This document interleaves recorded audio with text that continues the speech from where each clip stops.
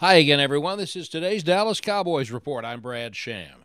The Cowboys tried to make a deal for a receiver before yesterday's trade deadline, but it didn't work out, so they will look at improving from within when the season's second half commences next week.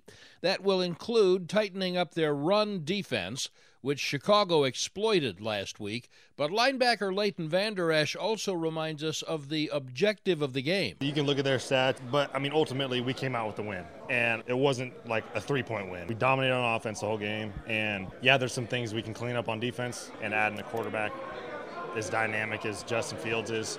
We did what we needed to do to come out with a win.